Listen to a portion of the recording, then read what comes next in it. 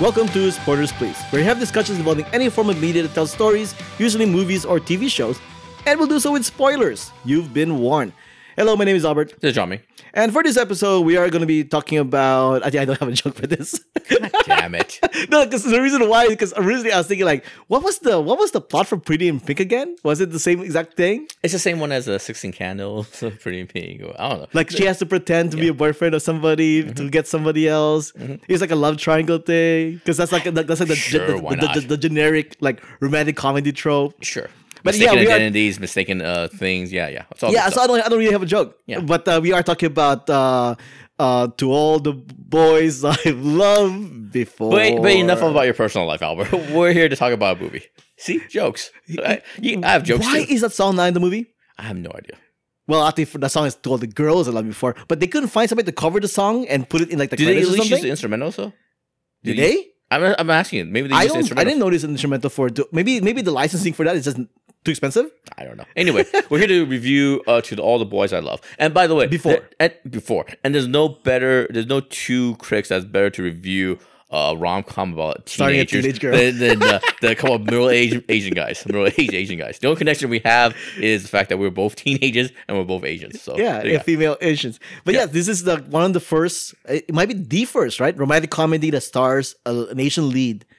Well, it is 2018, so we might. Is it? No, correct me if I'm wrong. But it is 2018. No, is it really the first romantic comedy that stars an Asian lead? Did Lucy Liu get one back in the day? That's a good point, actually.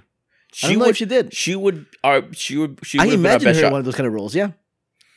I mean, set it up. We're not counting Lucky Number 7, right? Or no, that's or the one with Antonio Banderas. I don't know, but you're right. It might actually be Lucy Liu. Might have gotten something. If I imagine any Asian actress in America, she would have romantic. It would have been Lucy Liu because she was big in the 2000s. Yes. But yeah, Lana Condor from Jubilee from X-Men Apocalypse. My God, that's a wasted role. Now that I know what she's capable of, that was a wasted role. It's been a summer of me being angry at previous superhero movies for wasting talent. You know what I mean? I saw Fallout with Henry Cavill. I'm mad at Zack Snyder. I watched this and I'm mad at Bryan Singer for wasting her talent as Jubilee. I'm just angry. It's just waste of talent. It just shows up. This is a different subject, but it just shows you an actor. It's kind of hard to tell if an actor is good or bad. At the end of the day, they have to have the right material. They have to have the right director. You know what I mean? So yeah. She's great in this movie. She is absolutely great in this movie. I was completely surprised. I did not know she had this in her. Yeah. I watched this movie more or less because of it's a romantic comedy. I like romantic comedy. Yeah. It doesn't matter if derivative or if they have plot tropes that you're very familiar with. Romantic comedies in general, as long as it's entertaining, I'm okay with it. Yeah. So that's the reason why I watched it, right? And Lana Condor blew me away. I'm like, oh, she's a talent. Yeah, she's really good for this kind of genre. And just to I just want to mention, everybody in this movie is talented. The whole cast, everybody's talented. It's one of those movies, I think 10 years from now, 15 years from now, people are going to look back and says, such and such a person got his start in to all the boys I loved before, or Crazy Rich Asians, or Crazy Rich Asians. You know what I mean? It's one of those movies people look back on as a thing. You know what I mean? Just like 16 Candles back in the day. It's just like all these ensemble things from back in the day. Like So yeah, she's great. The two white boys that are in it is great. Her little sister, her older sister are great and stuff like that. It's all good stuff. To be fair, kids today, teenagers, whatever, are actually familiar with these people. Because they show up in those Disney, Nickelodeon, those shows for teenagers and kids. We're two middle-aged men. We don't watch those things. Oh, so. I thought. Do you know something about their previous work? I didn't know anything about any of the besides Jubilee. But that's because we're comic book nerds as well, right? But no, they actually have like credits in other. Do they really? Projects. I had no idea. So well, I'm not gonna bother naming it, but they have other stuff that people are familiar with them with. Interesting. Oh, okay. So for kids, they're like, oh, so and so is in this movie, like that Insatiable TV show in Netflix right now. Like people are watching it for the main girl because they know who she is. Oh, okay. Right. I don't know who she is, but like same thing with To All the Boys I've Loved Before. Not only that, but this is a young adult novel, part of a trilogy. Speaking of Crazy Rich Asians, it's also part of a trilogy, and people actually watch this movie because of the novel. Like I know white people at work who are familiar with the novel, but didn't know that there's a Netflix movie for it. Oh, okay. So I told them, hey, there's a Netflix movie And for shout out to the author, Jenny Han. Jenny Han. Yeah. Yeah. Yeah, especially for pushing to make sure that the lead is Asian American. Yeah. Well, she is Asian American.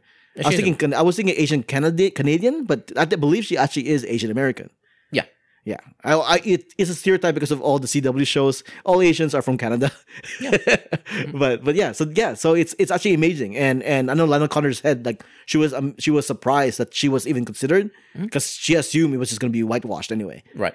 So white people tried the best. The studio tried the best. They did. The word on the street is they shopped this book around. A lot of production companies were very, very interested, but only one of them said 100%. I guarantee you, we're not gonna change the female lead from Jenny Han, which is like it's a novel, but it's also a memoir. Yeah. Change her to a white girl.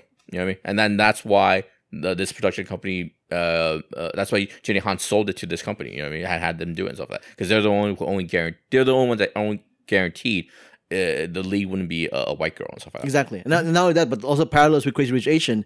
This movie, they weren't sure if it would get a sequel or whatever, but like stuff that happened in the third act or the final acts in the movie actually occur in the second book. Oh, okay. So they moved it up just to get a conclusion. But now I think Netflix would be stupid not to have sequels now. Yeah. Because I mean, there's clearly a following. I mean, I'm a fan of the movie. Jamming's a fan of the movie. So yeah, Netflix, go ahead and do the sequel. So I don't know if it's going to be as good as this one. Yeah. We'll see. And just to review the movie a little bit, it's a charming movie. I was surprised by how much I enjoyed it. I saw on my Twitter timeline, everybody sort of loved it. I went in there with medium expectations. Yeah. I was really surprised how much I liked it. It's really, really enjoyable. The thing that struck me the most about this movie is how incredibly decent everybody is. They're all really good people, all really thoughtful people. Even the quote unquote villain at the end, you see a little bit of her humanity from her humanity and her perspective and stuff like that. But everybody is just decent. The entire third act, all the plot lines, all the kind of fights or the potential fights,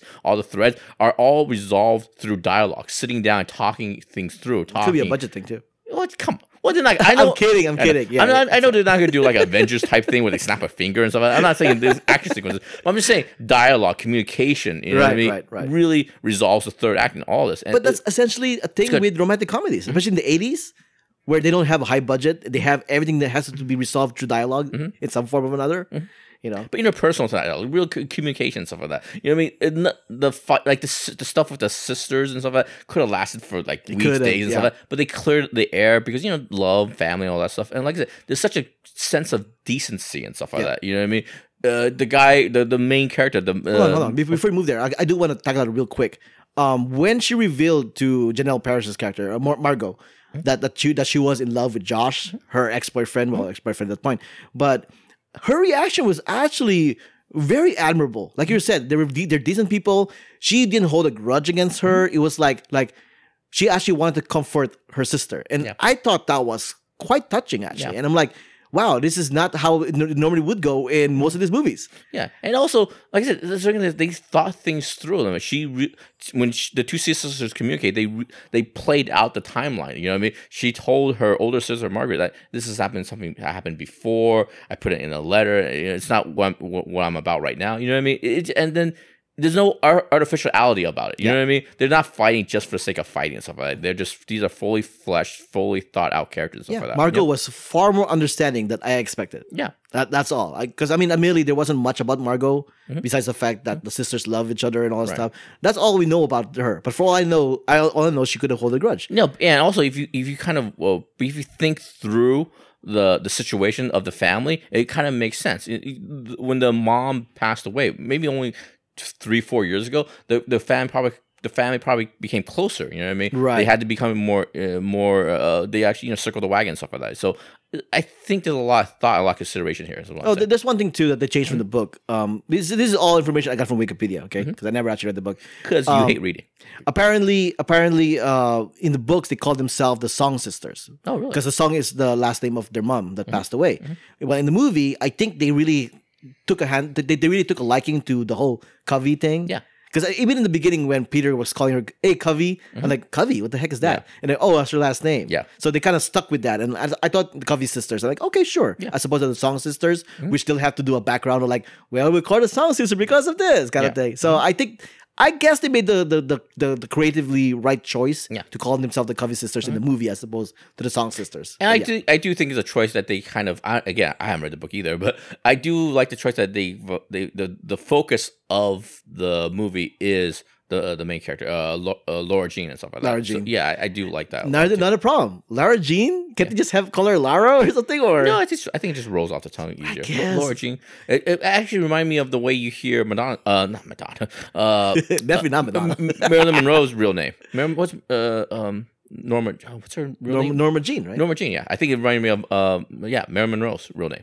I guess. I have to get used to the fact that they kept calling her Lara Jean, and Lara Jean. I like I'm Covey too. Actually, I like this. Can't the way you it just call comes her out. Lara? Like, what's the big deal? And also another connection I kind of want to make with Crazy Rich Asian. And they kind of sell both as sort of a romantic comedy, a rom com. But this one, just like Crazy Rich Asian, this is more of what do you call it? A personal story. It's more of a what do you call it? A coming of age story and stuff like that, Right. for her and stuff like that. So it's not really a traditional rom com. At the end of the day, the biggest lesson she learns is she has to be present. She has to be in the moment. She kind of can't hide in the shadows. She has to be a functioning person in the world and stuff like that. So yeah, True, which is a good is lesson good. for It's a good. lot of kids to learn. But I think this is more a romantic comedy than Crazy Rich Asians, because there's a lot more romance because of the whole relationship thing, and a lot more comedy because of Lana Condor, who's so amazingly good at comedy. Yeah. I'm like really impressed with Lana Condor in this one. yeah, and she does, and it's not just like kind of dialogue and stuff. She does like actual kind of bits, like physical bits and stuff Right. like that. When the guys come with the letter, she faints and stuff like that, and then she has to make out with the other guy. All that stuff is great. Or her rolling down the roof. I thought that was very cute. That's really great. And stuff. The scene where her she's going off to the ski trip. Her dad is giving her a bags of condoms and stuff like that. Yep. Yeah, she gets out of the car and then there's a shot through the back window and stuff like that. That's all great stuff. That's all great comedic stuff, man. It's all good stuff. It's great. Yeah, I'm not sure if the director told her to do this or she actually just done it because she's a good actress. So I'm more inclined to believe that was all Lana Condor. It's all good.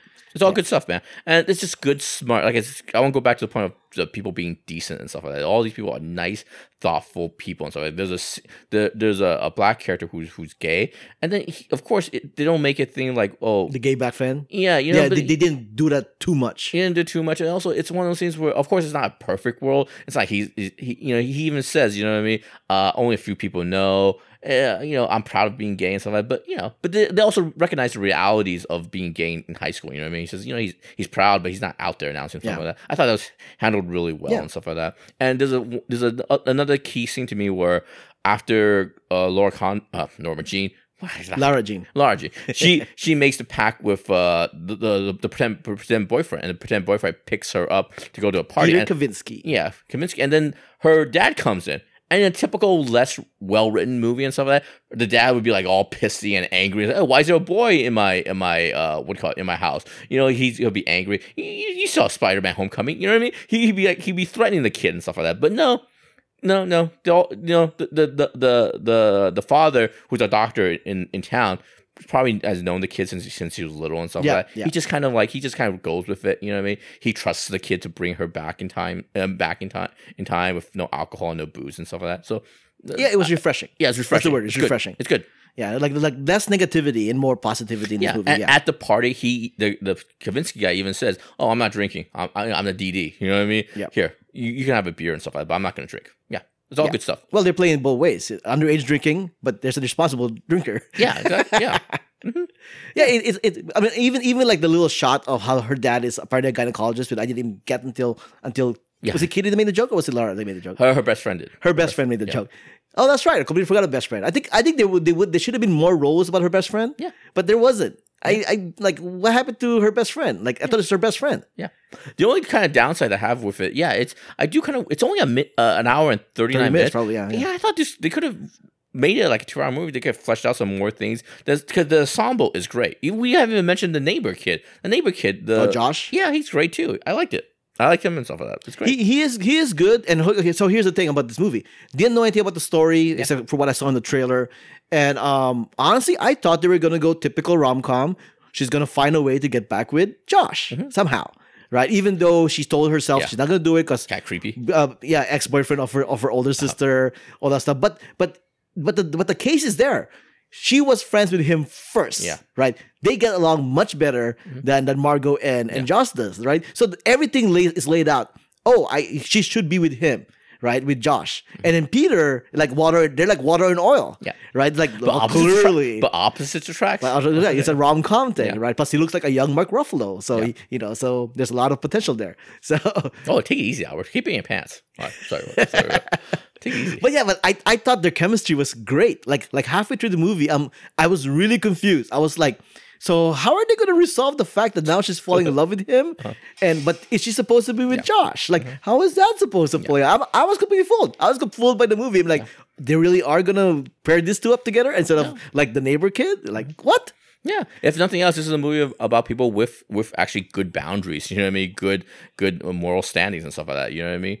So, but was it the same thing with you? Were you fooled or what? I was a little bit confused, but then they had such great chemistry. I thought, oh, they're actually going to stick with Kavinsky as the actual romantic lead. I think so, yeah. So at the beginning, I was a little bit confused because like I said, credit to the neighbor kid. The neighbor kid played the shit out of that role. He's great too and stuff like that. The only thing that confused me actually at the beginning is like I couldn't tell the difference between the two characters and stuff like that. You know what I mean? No disrespect, but at least if you're gonna have two white guys, at least have one blonde and have one brunette. You know what I mean? That's can tell the difference. Help a brother out. You know whose fault this is, right? Yeah, the Jonas Brothers. Oh, really? The Jonas Brothers, over a decade ago, has set up the ideal perfect boy for teenage girls. If you notice, all the popular boys nowadays look like the Jonas Brothers. Oh my god! Like for whatever reason, that's the typecast of what an ideal boy should be. Even the guy that came in at the end, the fifth boy, I couldn't tell the difference between the three white boys. You know what I mean? The guy that came at the very end from the debate club, I was like, oh, that's spoilers. Yeah, big role in the second book. Does he really? Yeah. Oh, I thought it was a throwaway gag. I knew that gag was coming. Yeah. I thought it was a throwaway gag at the end. No, it's actually like in the book. It's actually no. That scene is not in the book. Once again, one from Wikipedia here. But his role is actually a big role in the second book. Oh, that's hilarious. So that's probably the reason why they chose the stereotypical pretty boy thing, because they go, well, if you have a sequel, we already got the casting. No disrespect, but all these white boys kind of look the same. At least, like I said, get a redhead, get a ginger in there, get a blonde in there. I can't tell the difference. Yeah, and spoilers for Crazy Rich Asian. Once again, parallels. Credit sequence. Harry Shum Jr. Big role in the second book, and then they're doing the same thing again with. It's like a nice coincidence, I guess. But it's what else did I like about this movie? Everything. I also like the direction of it all. I like the pacing of it. The direction, as far as like, you really can't get into her head. You know what I mean? She has these dialogues. With the boys. You know what imaginary I mean? boyfriend. Imaginary boyfriends, and then subtly the neighbor boy is at the beginning in her head, right? And then slowly the other boy kind of comes in and pushes her out and stuff like that. All that is not just gimmicky and stuff. It also reflects character. You know what I mean? She is just the whole one of the big arcs of the stories of this movie is she's way too much in her head. She's living sort of like a passive, invisible person, stuff like that.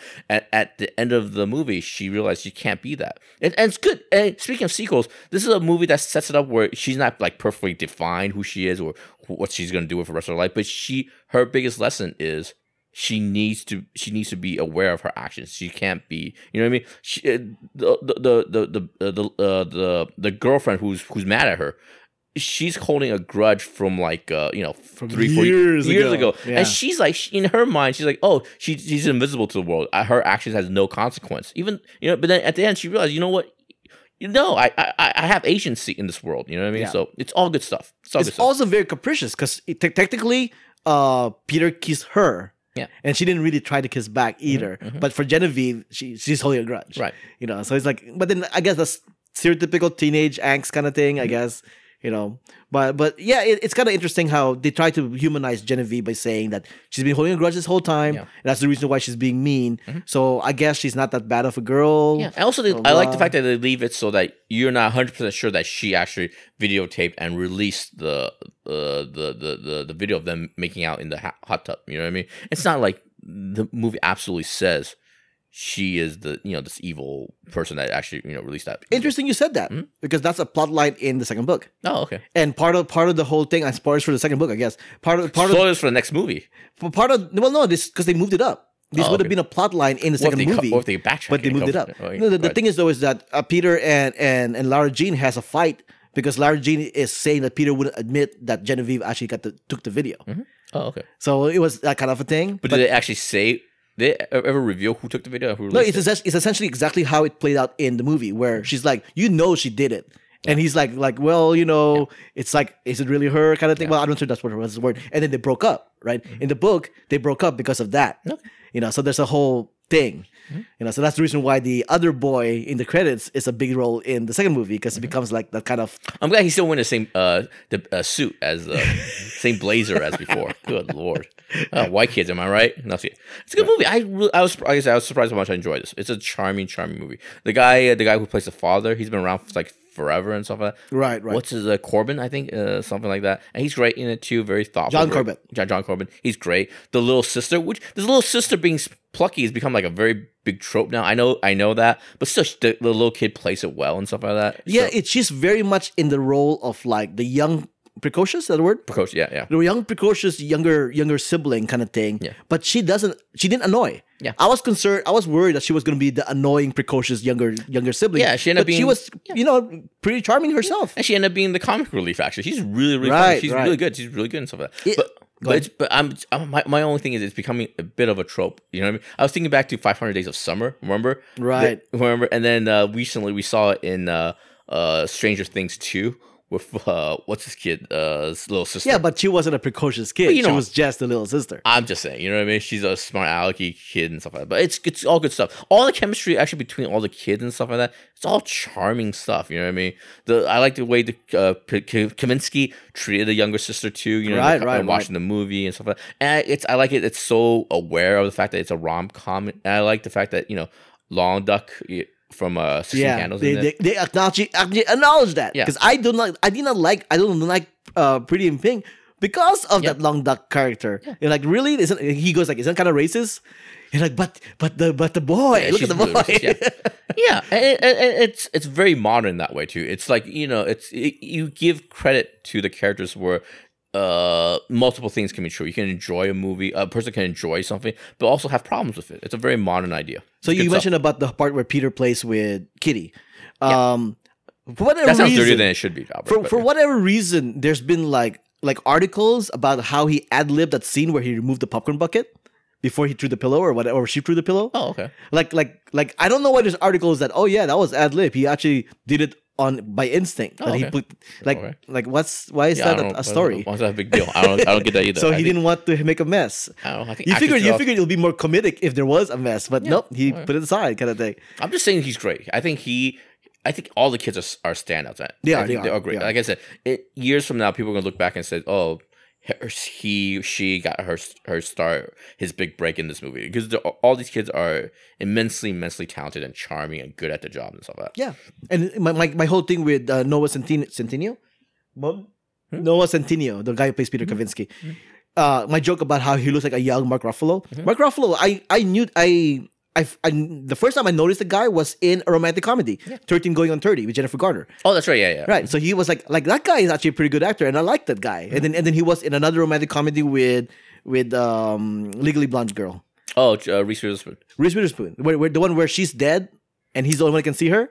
Really? I believe it was also Mark Ruffalo, and I'm like this guy is a good romantic lead. I want to see him in more stuff, but he didn't get his big break until he became the Hulk, right? But I liked Mark Ruffalo for a long time now.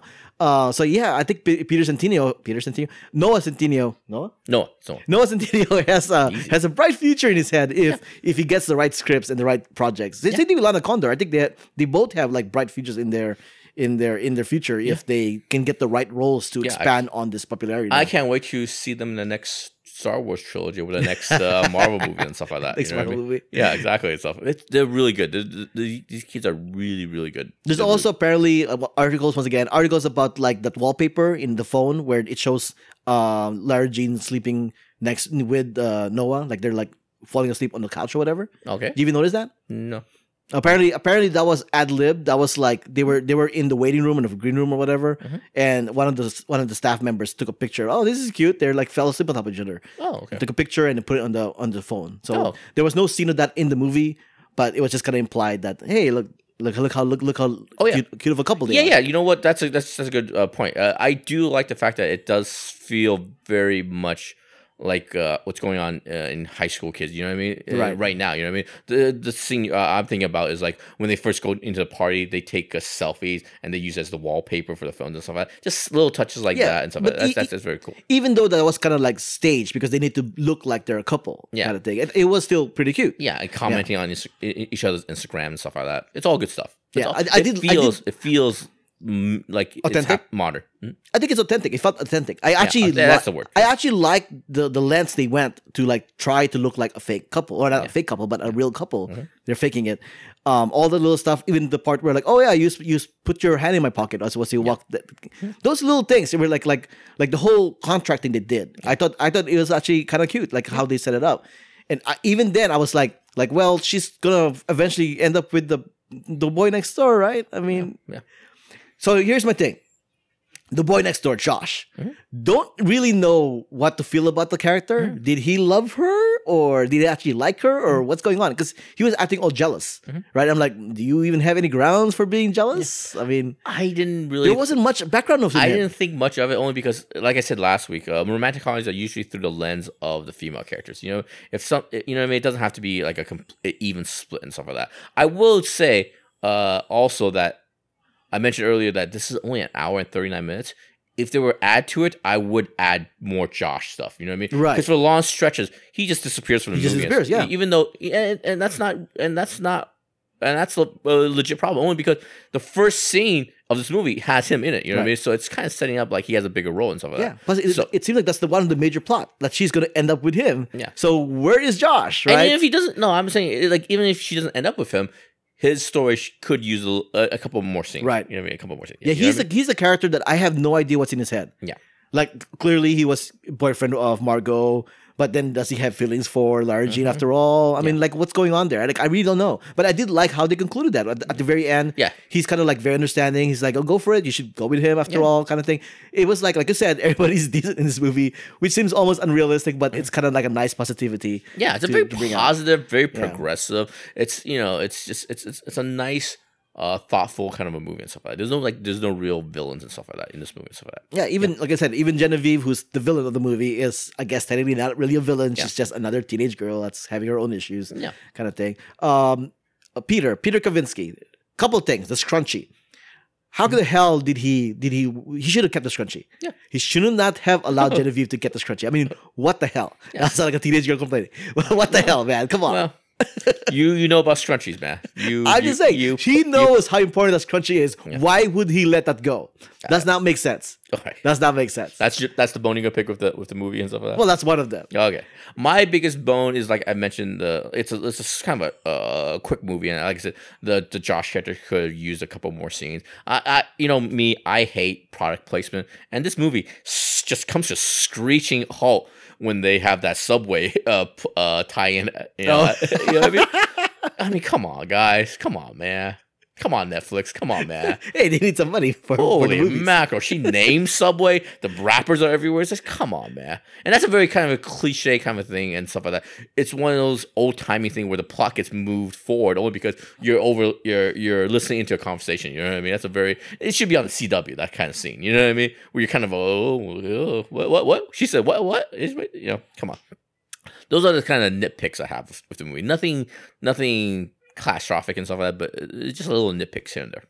All right, fine. If we go another nitpick too, all the kids surrounding her locker, one of them has to go like, "Hey guys, this is wrong. We should take this down." But no, they're literally like staring at the locker with the whole like, "Oh, they had sex in the hot tub," kind of thing. Oh, come on now, really? That's an old cliche, but it's one of those things where sometimes I think Quintino mentioned this. Sometimes you have to think about what happens 5 minutes before, what happens 5 minutes before scene starts and stuff like that. So what you're saying is, how long were they standing and looking at that picture? How long were they there? Yeah. But the point is that they were all standing there. None of them were doing anything. And also, apparently, teachers don't exist in the school and stuff like that. You know what I mean? Yeah. Teachers don't walk through the halls. They don't have any kind of communication.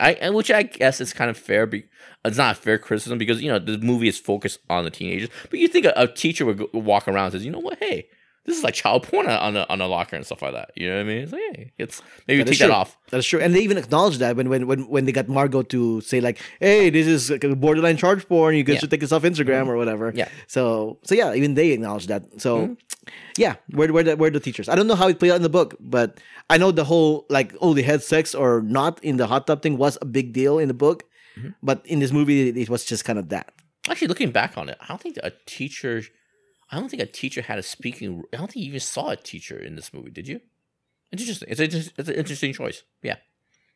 Right. I think if we rewatched it, we would have saw a teacher with possibly a line, but it was so innocuous. We probably just didn't think nothing off it. I think it's intentional because there's no they even mentioned there's no chaperones on that ski trip and stuff like that. I think the only adult, Well, they had chaperones, but those chaperones didn't care. Remember? but did you see them though? Yeah, they're the ones that tossed out the room keys. No, that was the kid from the who threw the party. That's the same black kid.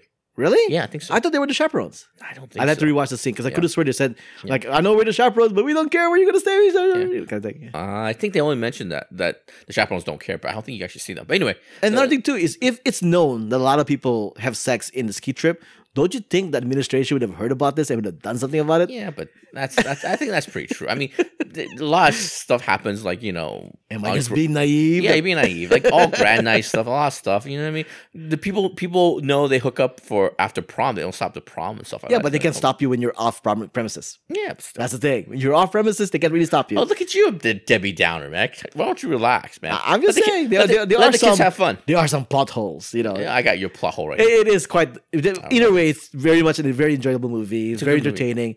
If you haven't seen it, well, obviously you see it because you listened to this episode. Yeah. But yeah, it's like I'm really present. I'm looking forward to the sequels. I think I'm more looking forward to the sequels of this movie than I am with Crazy Rich Asians. Oh, you Tell you the son of a truth. bitch. No, I'm serious because I think Crazy Rich Asian goes on a tangent of soap opera-ness that I don't really want to care about. Yeah, but you realize they don't have to literally adapt the book and stuff like that. They I can hope change it that I up. hope they Yeah. change things around. Yeah. Based on what I saw on Wikipedia, I hope they change things around in Crazy Rich Asians. And heaven forbid you actually read both books. Well, that's not gonna happen. Yeah, exactly. So, what do you think of that? Just from what Wikipedia said. Oh Lord, it's a thumbs up for me. I give this like a B plus A minus. It's Yeah, a B really plus good for book. me. It's Yeah. quite enjoyable. It's good. You know, I will even argue that I had more fun watching this than Crazy Oh, Rich you're just a Asians, nut. but we'll You guys see. are. I don't know why I'm on this podcast. This is a horrible. You're a horrible reviewer. Watch more movies. Well, next up, we're going to be reviewing Searchin' to complete our hashtag Seriously, Asian August. Agent August. Hashtag Agent August, man. Good Yeah, Lord. Right? Yeah. Yep. I On think that that's it. What else is there? I think that's it. Big thumbs up. Yes. Either we won't want to see more stuff with this kid. No, they're kid actors. They're like early 20s. I guess short of like the one who played the actress who played Kitty.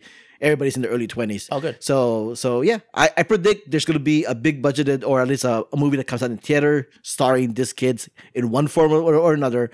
Because now Hollywood has to have taken notice. Like, hey, people are talking about these people. We should cast them with more stuff. And I just want to mention that the director of this movie is also, I apologize, I didn't get her name. I think Stephanie something, but she was also a female. But this is why this is the kind of stuff we need more of, like female directors, female writers, female leads, and stuff like that. This is ideal stuff. Do you have it? Answer is Stephanie something. director is Susan Johnson. Oh, and the writer? Story by Jenny Han.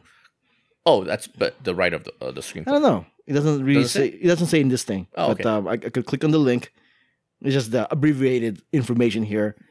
But this is Written great. by Sofia Alvarez. Great. This is great. And this is why, this is when they talk about having more women in positions of powers and positions of creative outlets. This is the reason why. We get movies like this, which is great. Oh, and before we wrap it up, because those are once again articles about this. The movie is very colorful. They really tried their best to not looking drab, and I think I didn't really notice it as I watching it, but I think in the back of my head I'm thinking like it kind of gives off the positivity as opposed to like Zack Snyder drabness, kind of thing. This is like a colorful movies to watch, bright colors, So yeah, good stuff. I know Netflix original movie has that kind of criticism. I don't think this is one of them. You know what I mean? I think it perfectly reflects where the movie is set in. You know what I mean? And the tone as well. Yeah, I think it takes place in Portland or something like that. I think someone mentioned. Yeah, it looks just like Portland. Looks great and stuff like that.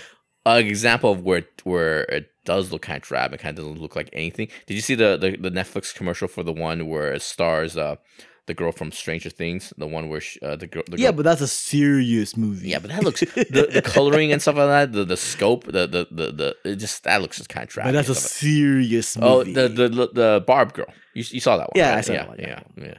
That didn't look like a movie. This one, if they would have released this in the theater, I would. Yeah, it just looked like a theatrical. If they would release it in the theater, it wouldn't get the same kind of recognition it's getting right now. I think the Netflix strategy is working now. Is actually working the way it's supposed to work, where people are discovering movies, original movies, and they didn't even have to go to the theaters to watch it. Yeah, it's finally kicking in. Finally.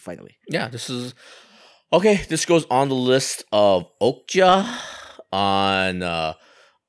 Set It Up, and then this one. So that's, like I said, that's 3. And the other movie starring Idris Elba, which neither one of us saw. I'm sure it's good. I'm sure it's good. It's on my queue. It's on my queue. You know, ironically, we gotta give credit. I guess credit to the Cloverfield movie, because I think having Cloverfield Paradox advertised at the Super Bowl, telling people, "Hey, there are original movies on Netflix. You may want to check them out." It's finally getting people to go you know what? Maybe we should go check out and see you know what? Some of the original movies. That's the only credit I want to give that movie. Looking back on that's the only credit I want to give the movie too. And then movie. But the actual credit should honestly be Set It Up. By the way, this is a bit of a tangent. Have you seen the next quote unquote Cloverfield movie trailer, Overlord? That's not a Cloverfield movie anymore. Not anymore. Do you think it's a fake out? Yeah, might be a fake out. I'm saying, let's just go with my hypothesis that it is. So now now look a lot better than the one we saw at the Paradox one. That's the reason why that's going in theaters. Yeah, exactly. That's my point. But so here's my take. I saw that trailer off tangent already. So you know what? We'll talk about after credits. At this point, thanks for listening, folks. Thanks for listening. Get out of here. John, where can people find you online? On the Twitter, JIAMANGLOU. And this is Albert. You can find me on Twitter and Instagram at Albert5is5. On my I Saw That Movie blog, the Stuff and Junk Show, Extra Stuff, Extra Spoils, and the weekly comic strip. And most things, whowhatwhereswhy.com. If you want to send emails, send them to whowhatwhereswhy@gmail.com. If you want to leave a comment, go to our Facebook page or on our website. If you want to show your support, head over to whowhatwhereswhy.com/support and find out how. Music has been provided by the Y-Axis. Find them at they-axis.com. All the links and information can be found at whowhatwhereswhy.com. All right, so continuing on that conversation, I saw the trailer for Overlord, and I'm thinking oh, this is the one that's supposed to be a Cloverfield movie, right. But they say this is not a Cloverfield movie. Wink, wink. But here's the thing: they also said Cloverfield Paradox did not even exist before a minute before it got released. Right, but it was still a Cloverfield movie. Yeah, right. All the Cloverfield movie has the word Cloverfield on it. The Overlord does not have the word wink, Cloverfield. Wink. But here's the thing, though: if it really is a Cloverfield movie, F you. You have to give us a warning if it is Cloverfield related or not. You can't just throw in a sci-fi movie or a horror movie, and at the end, by the way, it's a Cloverfield movie. You are not allowed to do that. You are not allowed to do that. My prediction is the poster for this movie, Overlord, just a little rip away. You rip it away. It says Cloverfield Overlord. As you watch the opening title sequence of this movie, Cloverfield flashes across the street. Cloverfield Overlord. Overlord Cloverfield. It's a Cloverfield movie. Just because I believe you can fit in the word Cloverfield with the word Overlord, like CL over. First of all, I think they better not do a fake out. First thing first, I just think the trailer looks bananas. Number 2, because I love World War II. I love just shooting Nazis and stuff like that. Wish we could do it today. Anyway, it just looks bananas, over the top and stuff like that. And I would just love the fact that it's one of those things where they save the good crack for the theatrical run, and then they save the bad crack, this shitty stuff for the Netflix Cloverfield Paradox. I think that would be just very, very funny to me. Good times. I would watch it just for Ian D. Kisticker. Ian D. Kisticker? The guy from Agent of Shield. Oh, yeah, he's in it. Yeah, he's in it. I'll watch it just for him. It's good times, sir. Looks good time. But it's better not be a fake out. Better not be a fake out. I would yell in the theater if it turns out to be a fake out. It's a fake out. It's a Cloverfield movie. It better not be a Cloverfield movie. It's a Cloverfield movie. You have to give us a warning if it is a Cloverfield movie. I know you don't. Actually, the warning should have been: don't watch Cloverfield Paradox. whatever you called it. That's what that's the heads up I needed. Speaking of warning, okay, a lot of critics are warning people not to bother watching the Happy Time Murders. Oh yeah. It's not as bad as they're saying it is. How'd that work out for you? I don't know why they're saying it's a terrible movie, and short of the fact that there are puppet people doing crude stuff. I mean, like that doesn't equate a bad movie though, because everything was just okay. It was perfectly Perfectly fine. possible kind of thing. It was just like a stereotypical, action adventure comedy kind of thing. It's nothing special, but it's not a terrible movie. Yeah. Like people are saying, like there's one critic that said like Mile 22 was the most terrible movie of the year, and then I'll watch the Happy Time Murders. I'm sorry, Mile 22 is a far worse movie than Happy Time Murders. Mile 22 has nothing legitimately like good about it. Okay. Wow. Except for the Indonesian actor guy, Iko, yeah. And honestly, just watch The Raid if you like the guy. Just watch The Raid. Spoilers for that movie. They made him the bad guy. Go figure. Is he the bad guy? A Mark Wahlberg movie that turns out the Asian guy turns out to be the bad guy. Well, White is right. Big surprise there. White is big right. surprise. Did they kill an indiscriminate amount of Asian people in the movie? Well, no, it takes place in South America, so they couldn't do that. Is that where it's supposed to be? I think it's the movie was very. I think it was a fictitious country. Oh, really? It was a fictitious country with a bunch of minorities. How was John Malkovich's wig? It was fine. He actually wasn't in the movie that much. How was Laura Cohen from The Walking Dead? They gave her a very weird role. Like she's like aggressively angry. Like she has like anger management issues. Yeah. And I'm like, it's a weird choice. How was Ronda Rousey? Ronda Rousey. She was fine. She was Ronda Rousey. She was playing Ronda Rousey, and I guess it was fine. But every lead character from Mark Wahlberg, Lauren Cohen, Ronda Rousey, they're all like badass with attitude. And you know what? This isn't the 90s anymore. Yeah. It's not appealing anymore. It's just not appealing anymore. Oh, so you're saying if this would have took place in the 80s, it would have started Schwarzenegger or Sylvester Stallone, that sort of thing. But even just then, a bunch of meatheads. Yeah, I guess. But they were so. It's like toxicity. The movie, like all the characters were very toxic. Okay, even the only one that probably wasn't was John Malkovich, and he wasn't there very long. He was just there giving orders or whatever. But from Mark Wahlberg was the most toxic character in this movie, and they want to build a franchise around his character. That better not happen. How surprised were you that Michael Bay didn't direct this movie? Very surprised. It felt like a Michael Bay movie in a sense, but no. Peter Berg is starting to like come off like a really bad director. Yeah, he can be hit and miss. Even I didn't hate Battleship that much too. But that's coming from me. To me, Berg is kind of hit and miss. I'll take it back. He has a visual style. He's a director. Very competent. He's a very competent director. He has his own thing going. I think his projects are very misguided. Yeah. That's my thing. And part of it, and he's teamed up with Mark Wahlberg the majority of his career at this point. So you're saying Peter Berg shouldn't make a movie a year. Maybe take a 2 year, maybe take a break, find the right script. No, do a movie without Mark Wahlberg. Do a movie without Mark Wahlberg. Mark? How dare you? How dare you? Oh, but going back to Happy Time Murders, you're just saying it's kind of whatever. It's passable. It's passable as whatever. It's not a terrible movie unless you get offended by puppet sex. Yeah. Unless you get offended by puppet. Do you see a wiener? Do you see vag stuff? Do you see butt stuff?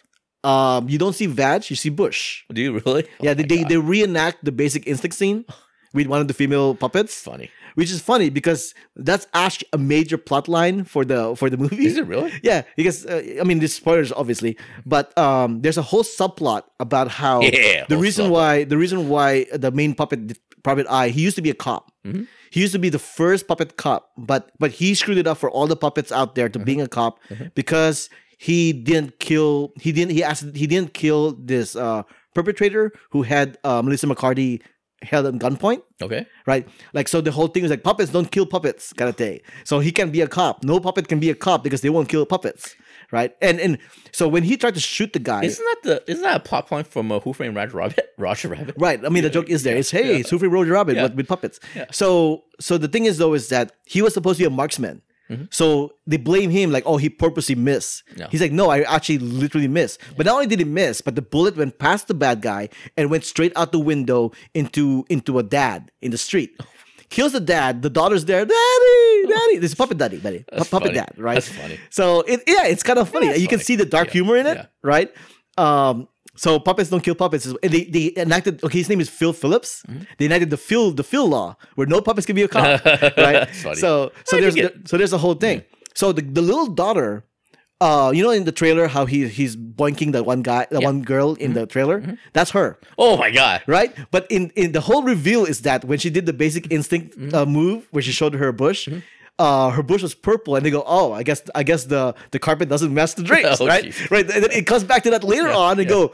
Wait a minute! The daughter has purple hair, and that's rare for puppets. Yeah. And she had a purple bush, and then they realize, oh, it's her, right? This is Melissa McCarthy and Maya Rudolph finding all the clues. Like there's this whole secret room in her apartment that has everything. Like this is all the evidence they need. Yeah. And then there was like a cassette tape and says play me, and Maya Rudolph was like, oh, I should play that. And then Melissa McCarthy like, no.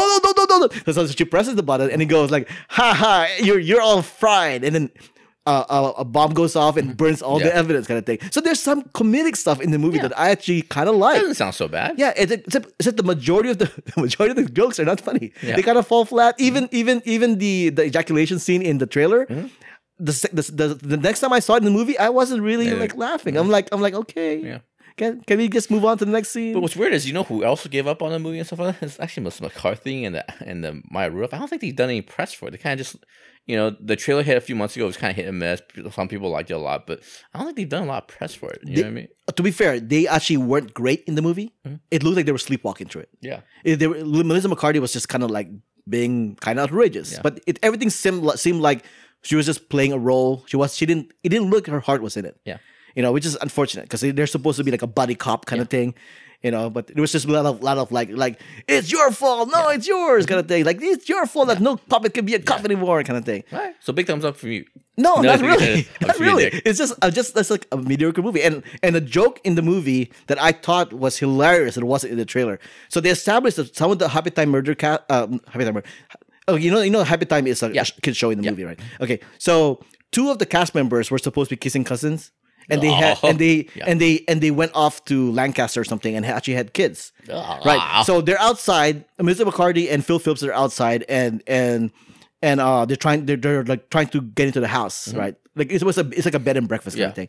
So they get it and they hear this rah, rah, kind of sound like okay, you take that lead, I take this lead, and we'll meet in the middle kind of thing, and rah, rah, kind of thing. So they go in and they get to a point where the sound is coming from this room, so they're on both ends. And Melissa McCarthy and Phil Phillips are kind of like and then like I can't really repeat the joke because I don't know the lines. Yeah. But essentially, it's a case of like they don't know what each other are saying because they're whispering. Oh. Okay. So it's like a play on words. Oh, okay. Where they'll say, she say something and he'll misinterpret the thing, and then she misinterpret that. It's like a game of telephone. I thought that was kind of genius because and he's like, screw this, I'm going in, and he goes in, and you see like 2 kids, and one of them is looking at the mirror going, "Rah, rah," and she turns around and she has 1 eyeball, right, and then and the other kid turns around, she has 3 eyeballs. Because it's an inbred joke. Yeah, it's an inbred joke, right? And we're like, oh, that's kind of funny because you never see inbred jokes in a Puppet movie. Oh, fair enough. All right. So I kind of laugh at that scene. Right. Who voiced Phil Phillips? Anybody recognize? Guy from the Muppet movie stuff or whatever. He actually does Muppet stuff. Oh. Yeah. So thumbs up. What you're saying? Best Oscar. No, I'm not saying thumbs up. Most popular movie Oscar. Is what you're saying. I'm just saying it's not horrible. It's not the worst movie of the year. If this was on TV, I will actually probably watch it again. It's just a blah movie where like let's say Airplane 2 comes out, which is not a good movie. But you kind of just leave it on because there are some jokes that are kind of funny and you just kind of wait for that thing. That's this movie. Yeah. And also for my part, I think it's one of those movies where if it's on Netflix 6 months from now, I give it a go. Yeah, why not? I'm not going to go to theaters. It's not a good movie, but it's not a terrible movie. Right, fair enough. Okay, so that's my best recommendation on Happy Time Murders. It's like it is what it is. The world building I thought is interesting because in this world, humans actually like each other. There's no racism with humans or whatever, but they hate puppets. Puppets is who they're prejudiced against in this movie. So I thought that's an interesting kind of plot detail. And not only that, but there's a running joke about how puppets don't like dogs because dogs think they're toys, and dogs are if you want to kill a puppet, send a dog at them. Essentially that's what it is, and nobody will care because they're a puppet, right? Melissa McCarthy has a puppet liver, right? That's not bad. It's good stuff. I chuckled right now. And the reason why is because when Phil Phillips missed the shot, the perpetrator actually shot her in the liver, and the nearest hospital was a puppet hospital, right? So that, I mean, like I said, there are at least some jokes in the movie that I thought were actually pretty funny. And yet it's only 29% on Rotten Tomatoes. Yeah, I think it should be like 40, not 29%, maybe 45% or something like that, right? Maybe even 50. It's definitely not rotten movie. It's a rotten movie, but If it's you had to give it a grade, you give it C+, B-. solid C, maybe even C-. You know, but let's see, what other joke did I like? There's this whole thing about how Phil Phillips can't go in prison. Watch it on Netflix.